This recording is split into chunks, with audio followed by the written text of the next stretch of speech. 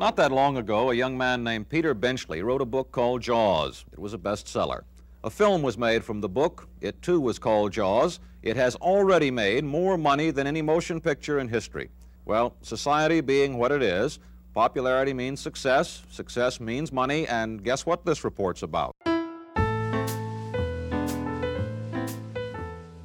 Hello, divers.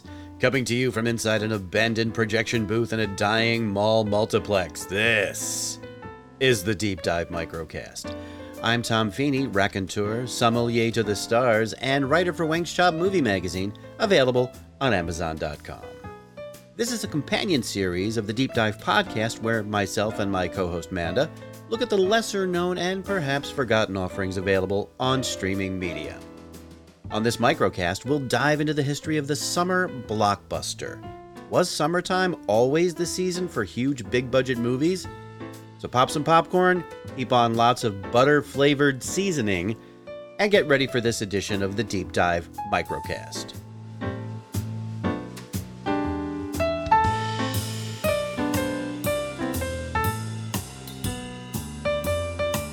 On the last microcast, we delved into the history of the drive-in theater and how the current pandemic has increased drive-in attendance due to indoor theaters remaining closed. In the before times, the months between Memorial Day and Labor Day were considered prime time for the blockbuster. Blockbuster Video! Wow, what a difference! No, not that blockbuster. That's another show.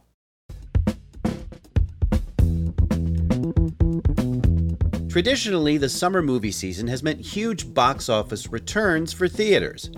Now, in a year without blockbusters, movie studios are facing tremendous uncertainty. All the big tentpole films scheduled for release this summer are on hold, for who knows how long. Some hugely anticipated 2020 movies have either been pushed until next year or haven't been rescheduled at all. Some of those films being postponed include A Quiet Place Part 2, Marvel's Black Widow, Wonder Woman 1984, Top Gun Maverick, the musical In the Heights, Christopher Nolan's Tenet, Disney's Jungle Cruise, and Ghostbusters Afterlife. As the major studios desperately try to reshuffle their release schedules for next summer, let's take a look back at how the summer season became the proving ground for mega movies. The term blockbuster was coined by newspapers to describe a type of large conventional explosive used during World War II. These bombs weighed several tons and were used to destroy military and industrial targets in Nazi-occupied Europe. The first known use of the term to describe a movie was in an advertisement placed in the Hollywood trade publication Variety. The ad, not ironically, was for the 1943 World War II film Bombardier. The three greatest things in a bombardier's existence are hit the target, hit the target, hit the target. These are the men who, through courage, intelligence, and stamina, emerge as America's avengers of Wake Island, Bataan, Corregidor, and Pearl Harbor. To these men and the women they leave behind them, this picture becomes the living symbol of America's air might. The newspaper ad called the film, quote, the blockbuster of all action, thrill, service shows, end quote. The term was soon being used widely by Hollywood publicists to describe a movie that could have huge potential impact at the box office. At the end of the war, however, the term fell out of favor. But you can't keep a good noun down. The term came back during the 1950s, and soon the word blockbuster became synonymous with a big motion picture, and the wartime connotation was soon forgotten. So how did this summer become the season of the blockbuster? For the first 70 years of the movie industry's existence, that wasn't the case. Summer was when movies that weren't expected to do well were dumped into theaters. Studios believed that people were too busy doing other things, like going on vacation, sitting by the pool, or going to the beach. It didn't occur to studios and theater owners that people might be looking for a way to get out of the heat. They thought it would take a miracle to get people away from the beaches and into the theaters. That miracle came in 1975. It was 25 feet long, weighed 3 tons, and had a lot of teeth. There is a creature alive today who has survived millions of years of evolution without change, without passion, and without logic. It lives to kill. A mindless eating machine. It will attack and devour anything.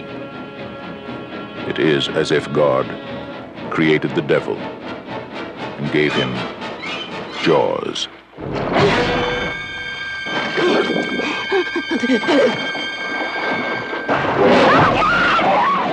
Jaws, released on June 21st, 1975, was the first true summer blockbuster.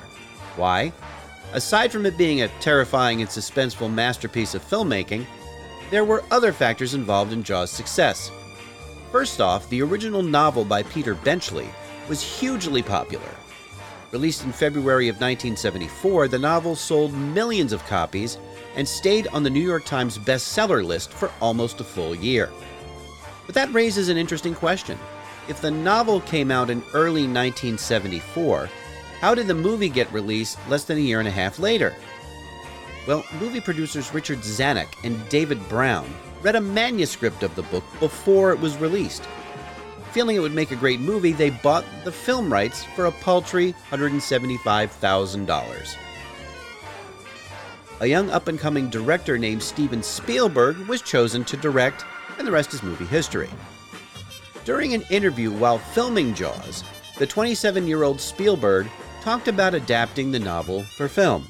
I consider the movie a sequel to the novel rather than an adaptation. It's very, very hard. I had never experienced adapting a novel before, and and Peter Benchley, who wrote the first 3 drafts of the screenplay, admitted finally that a screenplay and a novel are 2 different, kettles of fish.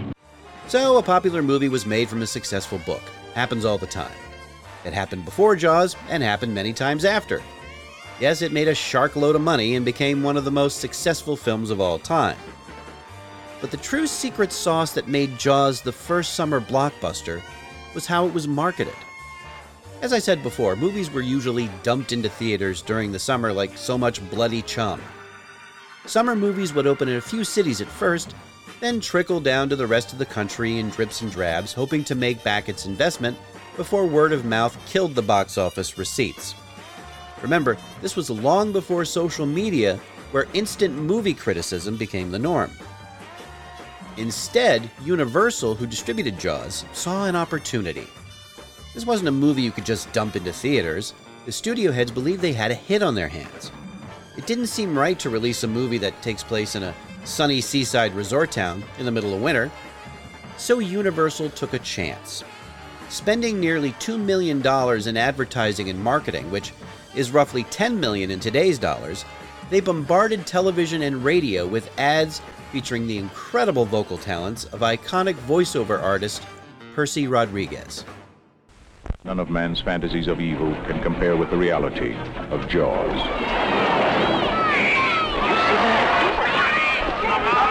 Damn fish. But I'll catch him and kill him. Did you hear your father? Out of the water now! This shark, swallow you whole. From the best-selling novel, Jaws, rated PG, may be too intense for younger children. What made Jaws the first true summer blockbuster is the fact that it was a summer movie.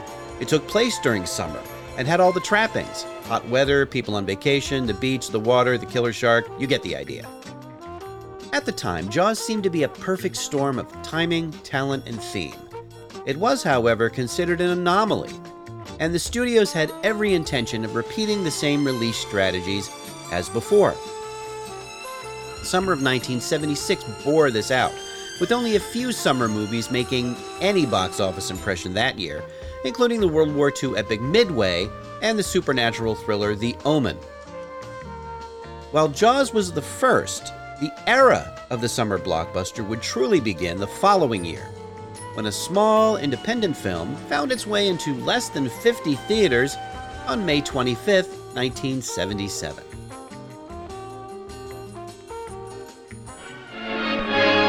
Luke Skywalker was just a farm boy until he received a mysterious message from a princess. Help me, Obi-Wan Kenobi. She's beautiful. Star Wars, starring Mark Hamill. I'm Luke Skywalker. I'm here to rescue you. Aren't you a little short for a stormtrooper? Harrison Ford. Boring conversation anyway. Luke, we're gonna have company! I think we took a wrong turn. Carrie Fisher. Good luck. Alec Guinness. You can't win, Darth. If you strike me down, I shall become more powerful than you can possibly imagine. 20th Century Fox presents the most extraordinary motion picture of all time, Star Wars. Here's where the fun begins. No legendary adventure of the past could be as exciting as this romance of the future. Here they come. May the Force be with you in Star Wars. The unprecedented success of Star Wars cemented the summer movie season as the prime slot for big-budget, high-profile movies. The following summer of '78 held course with releases like National Lampoon's Animal House, the musical Grease, and of course, Jaws 2. The terror continues, but no one sees it. Chief Brody. The terror continues, but no one believes it. That's a shark. And I know what a shark looks like because I've seen one up close. And you better do something about this one because I don't intend to go through that hell again. With all those potential blockbusters on hold, perhaps until 2021, what will next summer look like?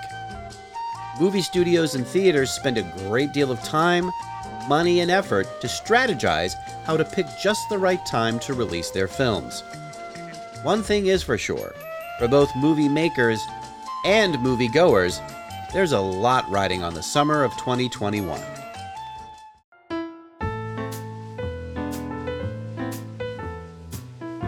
That's it for this week. Thanks for joining me. Next time on the Deep Dive Podcast, Manda and I dive into movies that have made a personal impact on our lives. Join us then for a very special Deep Dive Podcast. Thanks for listening. If this is the first time you've heard this podcast, check out our past episodes and subscribe so you don't miss a single one. And we want to hear from you. Drop us a line at thedeepdivepodcast@gmail.com or on our Facebook, Instagram, or Twitter feeds. You can find links to those on our website, thedeepdivepodcast.com. All clips used in the Deep Dive Microcast are meant for educational purposes only and not to infringe on existing copyrights. The Deep Dive Lounge theme was arranged and performed by Robert Acorn, based on the original composition by Ryan Blaney. The Deep Dive Microcast is a production of Automaton Studios.